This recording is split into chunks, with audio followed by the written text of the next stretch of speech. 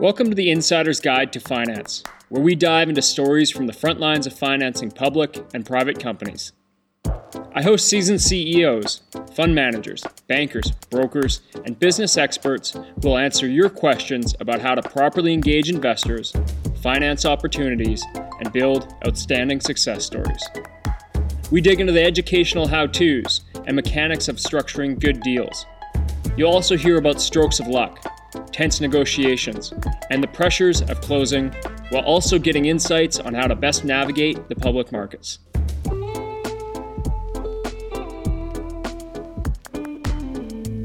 Welcome back to the Insider's Guide to Finance. In today's episode, we hear from Russ Heddleston, co-founder and CEO of DocSend. DocSend is an application that is increasingly used by the finance industry for sending documents like pitch decks. You can also create secure and tracked file sharing spaces or data rooms. Although I've used DocSend and I think it's a really strong tool, this episode is not about them. I reached out to Russ because he has a really interesting Silicon Valley career. Some may say he's been living the tech dream. From Stanford and Harvard degrees to selling his first company to Facebook, and now on to launching DocSend, he's been making all the right moves. For DocSend, he raised venture financing and is now organically growing in the high double digits with over 13,000 monthly customers.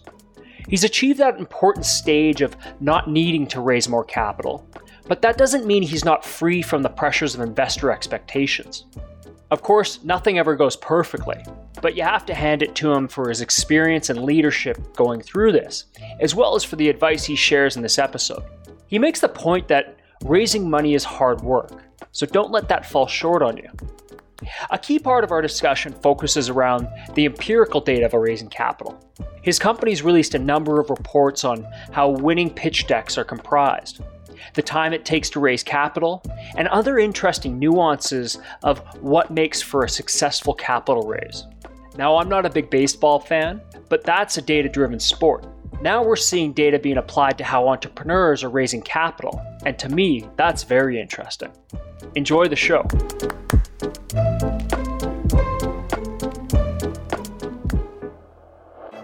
On the line, I have Russ Heddleston, who's the co-founder and CEO of DocSend. Russ, thanks so much for making the time. Yeah, Corey, thanks for having me. You know, I was very interested to reach out because one, I've used DocSend before, and the more I looked into it and from our pre-conversation, I thought this was so fitting because it fits in as a part of financing and technology, bringing those two together to get a lot of data. But aside from what you're doing there, you've got a really interesting background, an interesting career. And what I was hoping to do is hand it over to you for a bit of an introduction on yourself, and then we'll dive into some questions. Absolutely. It sounds great. Yeah. So as you mentioned, my name is Russ Heddleston. I'm currently the CEO and the co-founder at a startup in San Francisco called DocSend, or, many of us are in San Francisco, but all of us are remote now. My background has always been in tech. I was at Stanford for undergrad and grad in computer science. I'm from South Dakota originally, the more tropical neighbor of Calgary to the south, as I like to think of. Yeah, okay. South Dakota. And then have been fortunate to work at some really interesting and great tech firms over the years, usually pretty early on. Like I was one of the first interns at Trulia in 2006. And I think there were like 5 or 6 people there. I was an intern at Dropbox in 2010 when there were about 15 people there. I ran the engineering team and product team at a company called Graystripe, a mobile ad network that we ended up selling to ValueClick. And then this is my second startup. The first one we raised around 4 and then ultimately sold to Facebook more as a talent acquisition, but happy to get into the distinction about what that actually means. And then was a product manager at Facebook for a couple years, managing the product for the Pages team, which is like Profile, except that it's just got a like button on it. So it's the B2B part of Facebook. And then I left Facebook and started DocSend, which I've been at ever since.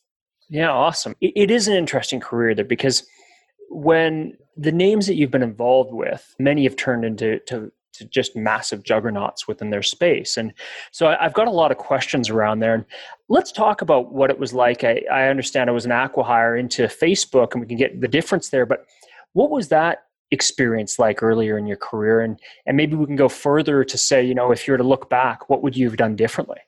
Yeah, sure. Happy to get into it. It was actually a remarkably condensed and informative experience. So I started that company with two kind of friends and coworkers of mine from Trulia, actually.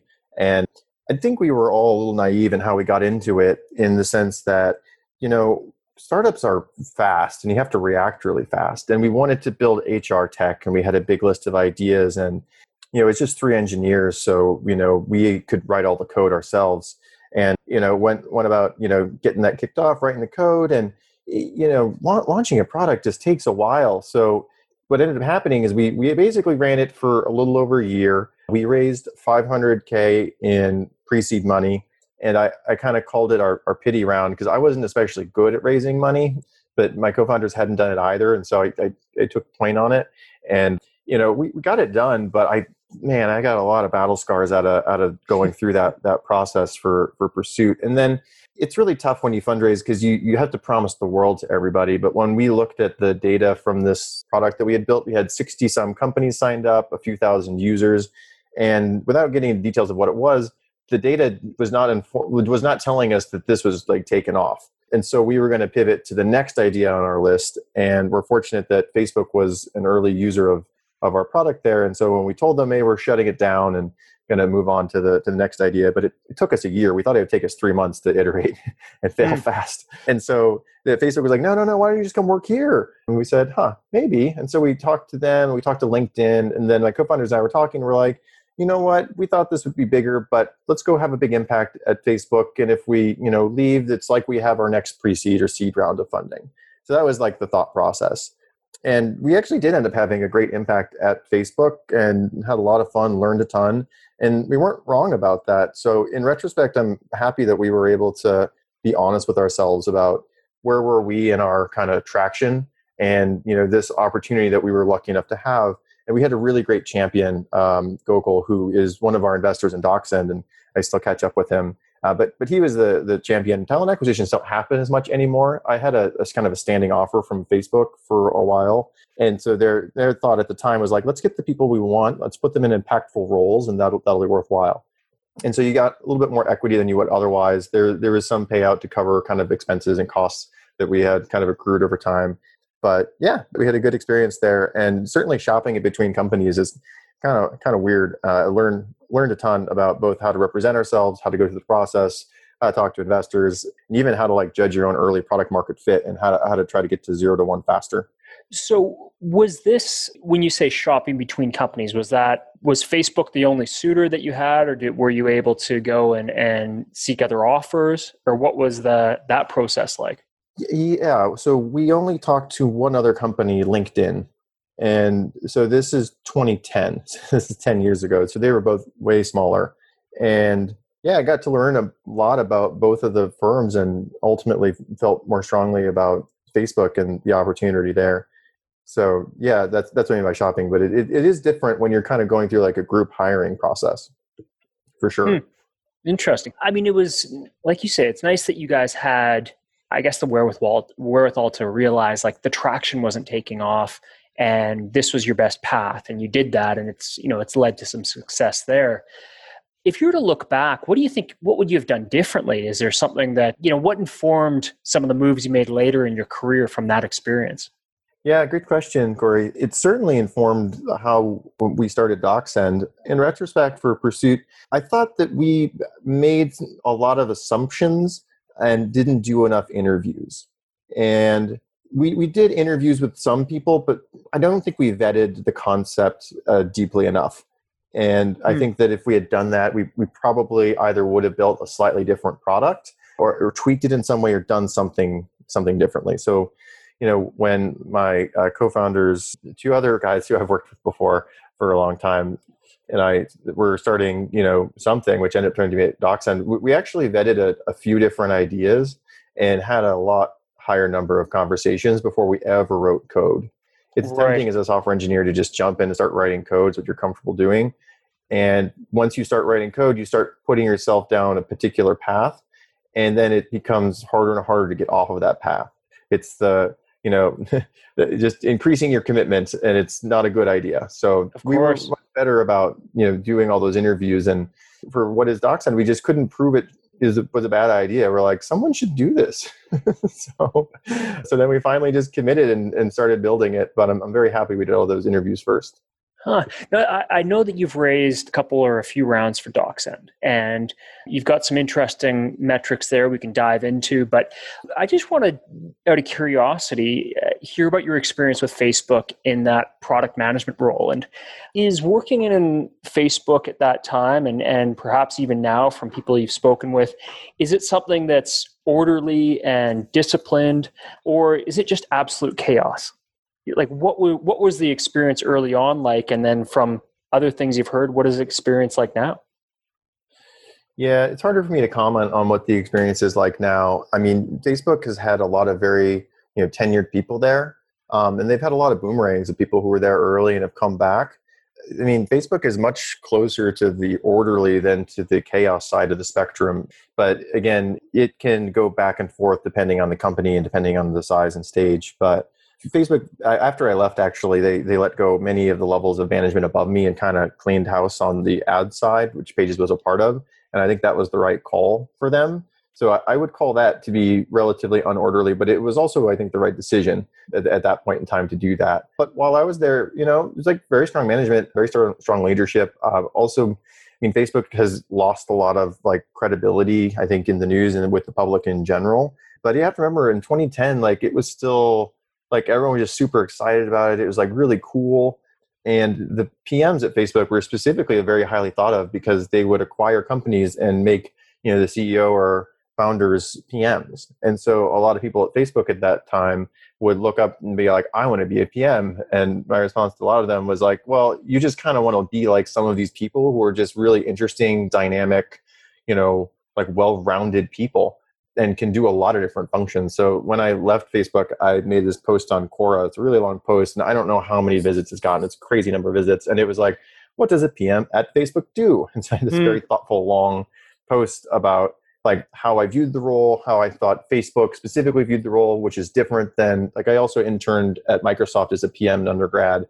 So I had that experience to compare it to. I had the Dropbox experience to compare it to. I even had the Graystripe experience to compare it to. I was doing product. And so it's a post that might be worth reading for anyone who cares about product. But I think as the PM, it's less about what's the organization you find yourself in, how chaotic is it? It's how much order can I bring to the process, and where do I need to insert myself or not insert myself as the PM? So, I mean, the podcast here is about finance, but I'm very curious to go down this path. And for clarity, by PM, meaning product manager, it sounds like in the scaling of these organizations that they were giving the product managers almost the CEO role to execute on that specific part of the business.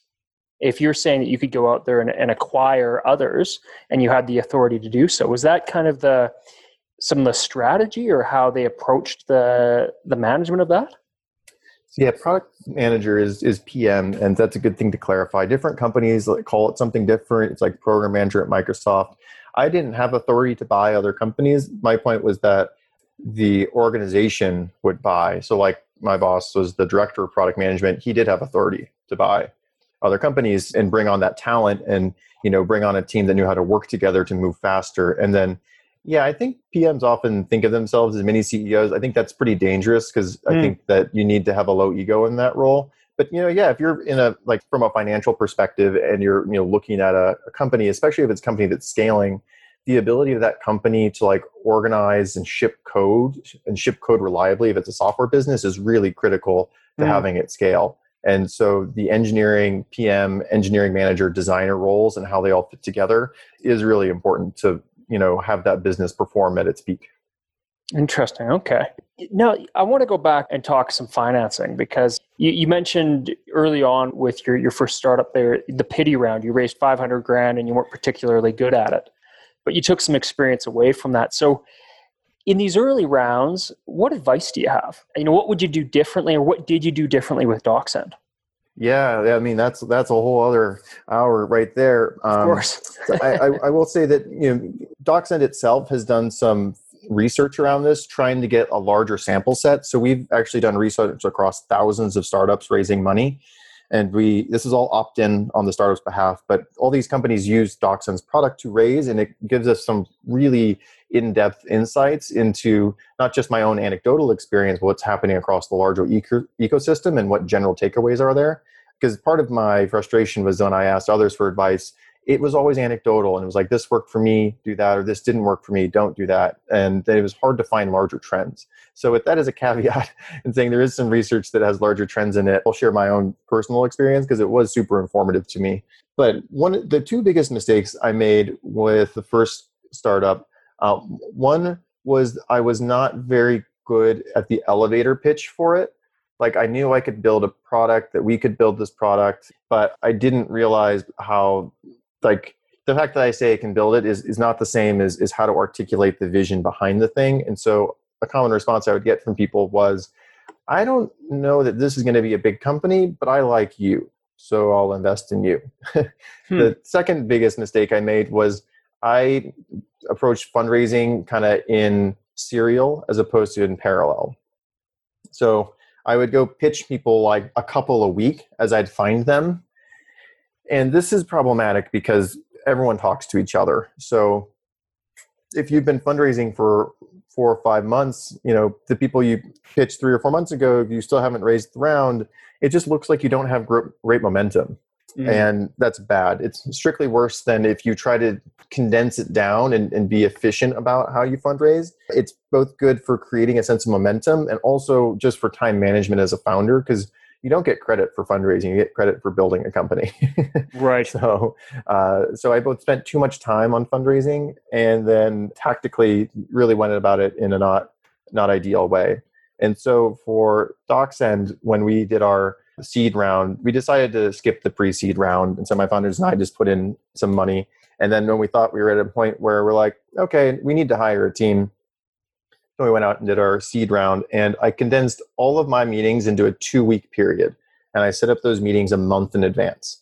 And my thinking was that if I can't raise in 2 weeks by pitching 40 like actual real investors, also ones that can like lead the round, so like can give me $500K, $1 million for half of it, like, you know what, I'm just going to stop. We're going to make more progress, and I'll try again in 3 or 6 months. And that actually was a really helpful mentality because it allowed me to feel like I could walk away. And it also allowed me to get really, really good at pitching in those 2 weeks, because it was just literally all I was doing for those 2 weeks. I want to touch on a couple of things there. One, I really like that a month in advance setting up 40 meetings over a 2-week period kind of thing. And I mean, it's just like, go time's coming, you got them all set, and now you're not doing this in series. I think that's really important advice.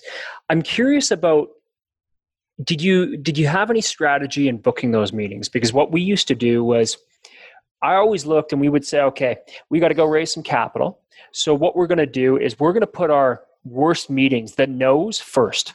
Try to schedule them in first so that we could get our asses handed to us, learn from it, and then start to build up to those who we think that are strong candidates, might even be a lead, and kind of strategize that way.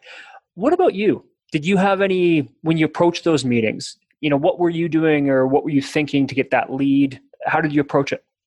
Similarly to you, Corey, we did kind of the smaller like angels or kind of the funds I knew less about or were less excited about first week, and the ones I was more excited about the second week. Another thing I did was, while I was setting up meetings a month in advance, I did it a month in advance just so it was far enough in the future their calendar should be free, but not too far. Mm-hmm.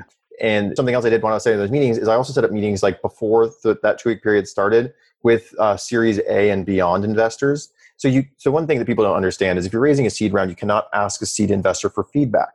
Like, they're looking at you being like, you're my business, you're what I invest in, so I'm deciding if I'm going to invest in you or not. And if they're not going to invest in you, it's not really like in their interest to give you honest feedback.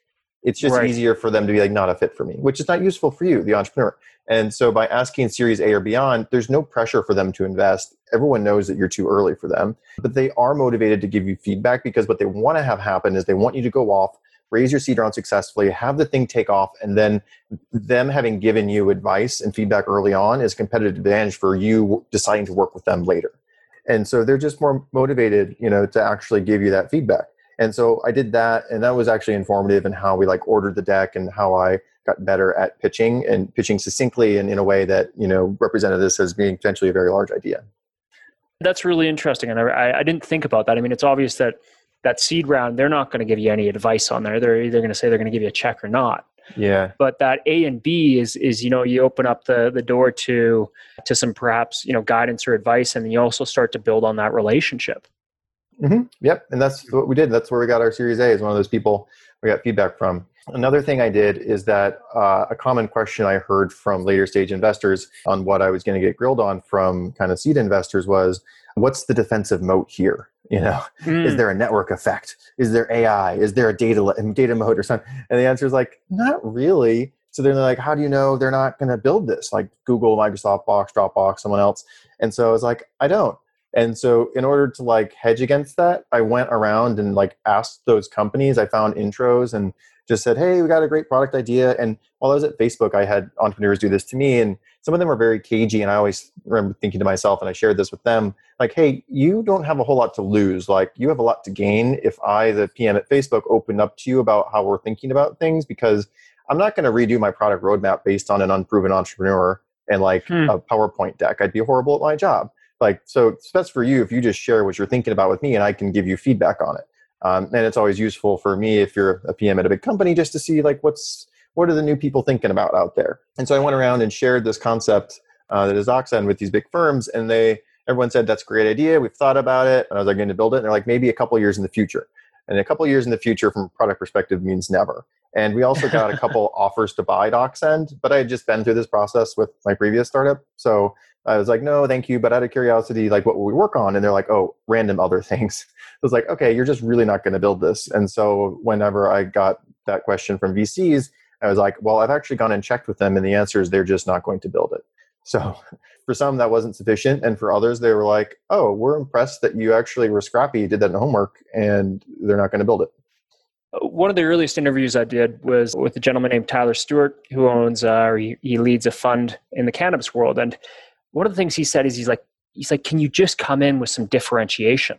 And it sounds like that kind of research in itself is a differentiating factor to show that you've thought through this as opposed to not, which is really interesting. I've never heard somebody actually going to the big competition and saying, are you actually going to build this? Yeah, I haven't actually run across so many other entrepreneurs who have done that either, which is interesting. So maybe it was a horrible idea. I don't know. Who knows, man? But hey, so, what about DocSend now? How many rounds of financing? I should have known this. I should have researched. Apologies. Oh, no, that's okay. How far down the path are you? And what's that been like? Because I would imagine you approached it with a lot more strategy this time, and bringing on these investors and thinking about what would be a meaningful exit for you. Yeah, and it's not really about the exit per se. Whenever people ask like, "Oh, what's your exit strategy?" and my thinking is always like, you just have to build a great product, and then therefore hopefully a great company, and good things will happen to you. It also depends on if you're like enterprise or B2B or B2C. So anyway, I can loop back to that. But in terms of like the financing strategy, if it can be called that, it's more of just this is what happened. But we raised $2 million from Uncork. So Jeff Clavier led that round, 1.7. And he's been fantastic to work with. And he invested because we reminded him of SendGrid. He's like, oh, well, this seems like very obvious software that someone should have built. And maybe there are a bunch of other things out there. He's like, but no one's big. He's like, that reminds me of SendGrid, something that seemed obvious at the time, but no one else was doing it very well. And they were doing a great job of it. So I backed SendGrid, and that was a great investment for him. And so that was what Jeff used to do the seed round. And then when we launched DocSend, we didn't have a website. We would just trade entrepreneurs free DocSend accounts for feedback on the product. And so people would start using it for fundraising. And then we raised an 8 million Series A because Howard Hartenbaum at August Capital, who I had asked for advice early on, just started getting DocSend links from a lot of people and was just like, oh, you're building a great product. Like, I think you're going to figure it out. Interesting. But we didn't have we didn't have any revenue at the time. So then we'd raised 10 million and needed to figure out what our business is. Because you can do that sometimes for a Series A, but you cannot do that for a Series B typically. You need some real like bigger traction numbers or revenue numbers. And so then by the time we figured out what the right go-to-market was for us, we'd actually gotten to almost like break even. and ended up raising a $5 million round from DCM. And Kyle Louis is on our board from there. And he's been great to work with, as all of our investors have been great to work with. And we actually had an offer for a much larger amount of money. But the way that DocSend has grown is something I refer to as like product-led growth, the term other people use too. But it's 100% of our revenue is inbound, 95% is self-serve. Our largest accounts are in the low hundreds of thousands, but by and large, it's like a pretty long tail of not necessarily SMB, but like small deployments at companies, 1, 2, 5, 10 seat type things. And this has some really great characteristics, like we don't have a CAC, and we have over 13,000 companies paying for DocSend, which starts to become like really interesting scale. And so, we're almost 60 people. We don't need to raise more capital if we don't want to. We have a very clear product roadmap. Team is very motivated and engaged.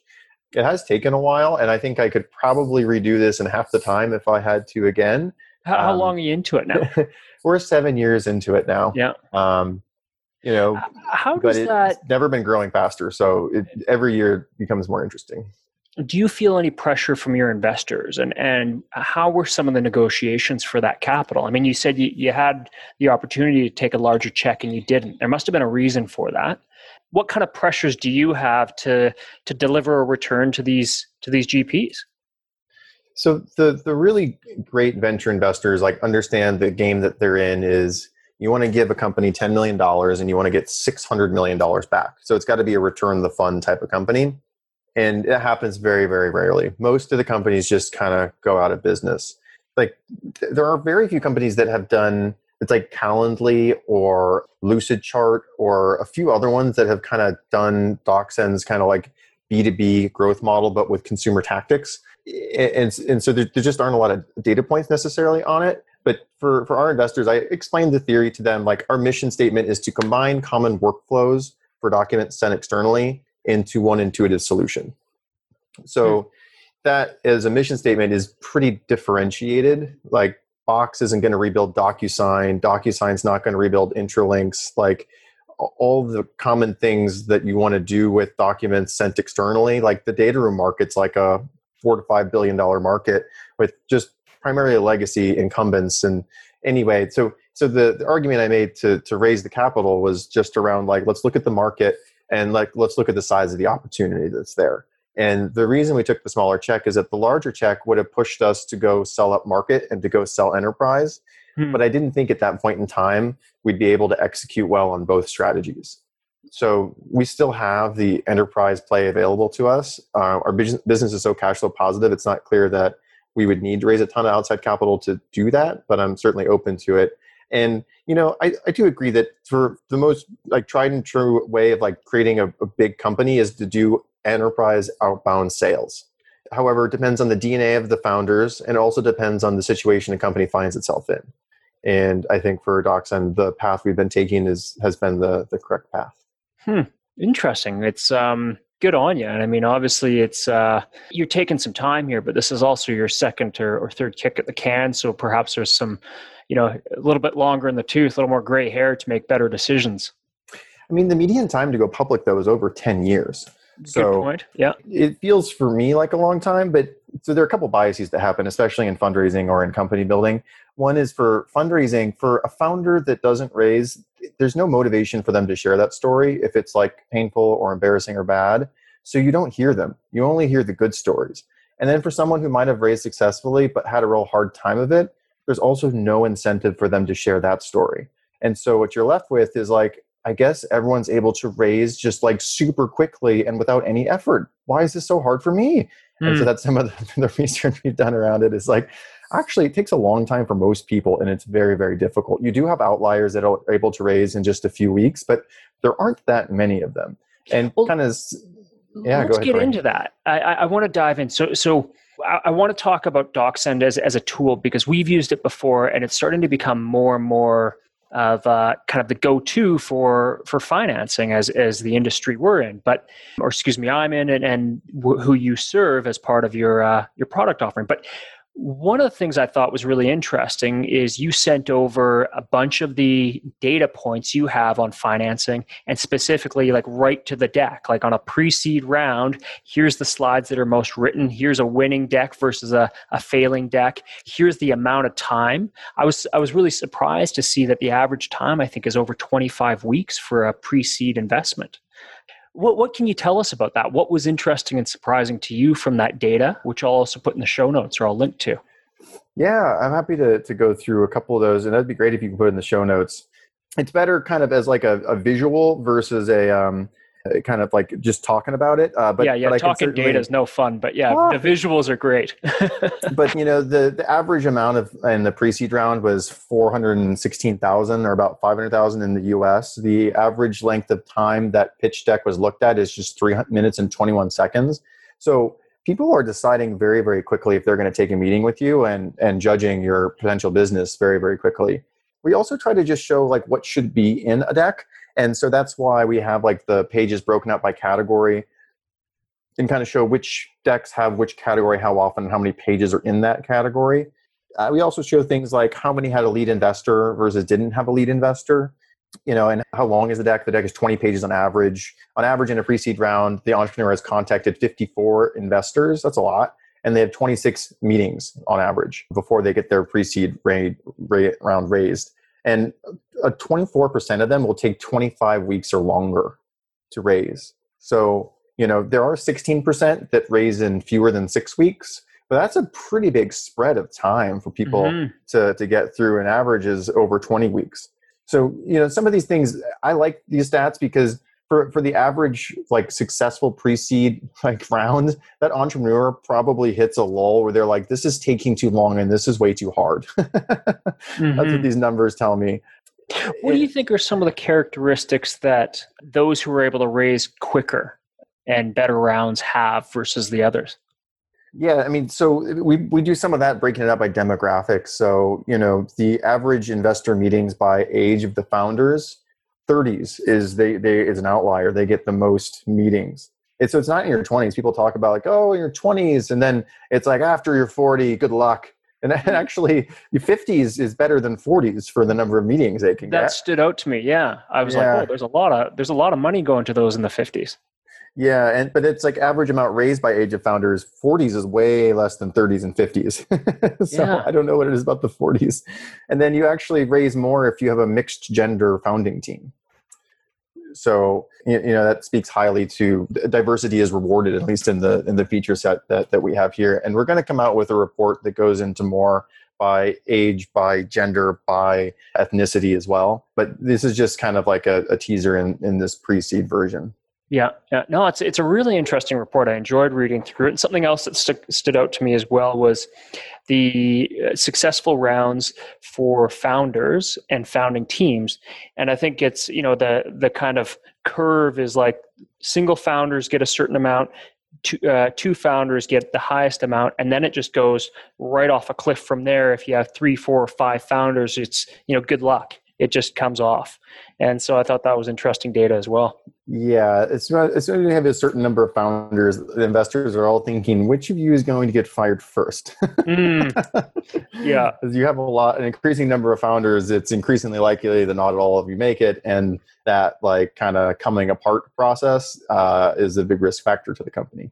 I'm just looking at, I know you got to jump here in about 10 minutes, and DocSend as a tool, we've had some success with it, and I've enjoyed it. And the data you're able to pull from there is obviously actionable. What are your tips for the product? How have you seen some of your customers, primarily in the finance space or the sales space, really successfully use it and perhaps even integrate it with other tools that they have? Yeah, for sure. And in many ways, we're a humble document solution. Like you, if you're out raising capital, are the star of this show.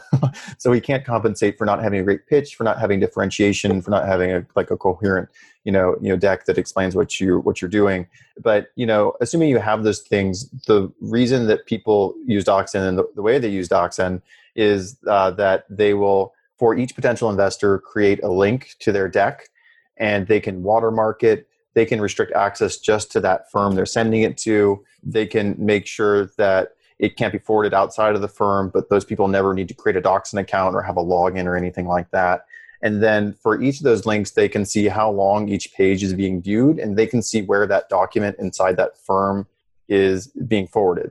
So what that means is that you've got this dashboard that shows everyone you've sent this pitch deck to and where engagement is happening. And it's not rocket science, but like if someone doesn't read it, they're probably not going to meet with you. Or if they were reading it and they just stopped, then this is not a good sign. Or they might come back 3 months later. And so like that reading information is really actionable in the sense of like how likely is it to raise and who are your most likely prospects. And then after you have that individual link, we have this data room product we call Spaces, where you can create one link to a collection of Excel files or links or Word docs or PowerPoints. And then you can make that more complicated and larger over time. Because typically it's the first meeting, and then it's like, yeah, okay, we're interested. Why don't you send us more material? You send them even more material. And they're like, we're really interested. You send them even more material. And you need a solution that can kind of like manage all these materials across all these groups and also give you insight into what's happening, who's doing what. If you need to update a document, you can do that across all the links, but we still show what other versions people looked at historically. So for any financial firms that in the US have to comply with the SEC, Doxon can help them comply with the SEC. So there are a whole bunch of workflows here that Doxon helps people for. Not in financing for sure, in many other areas, sales, business development, HR. You can also send out a document for signature like an NDA, or you can gate a document with a signature saying you have to sign my NDA before you can actually get into my data room.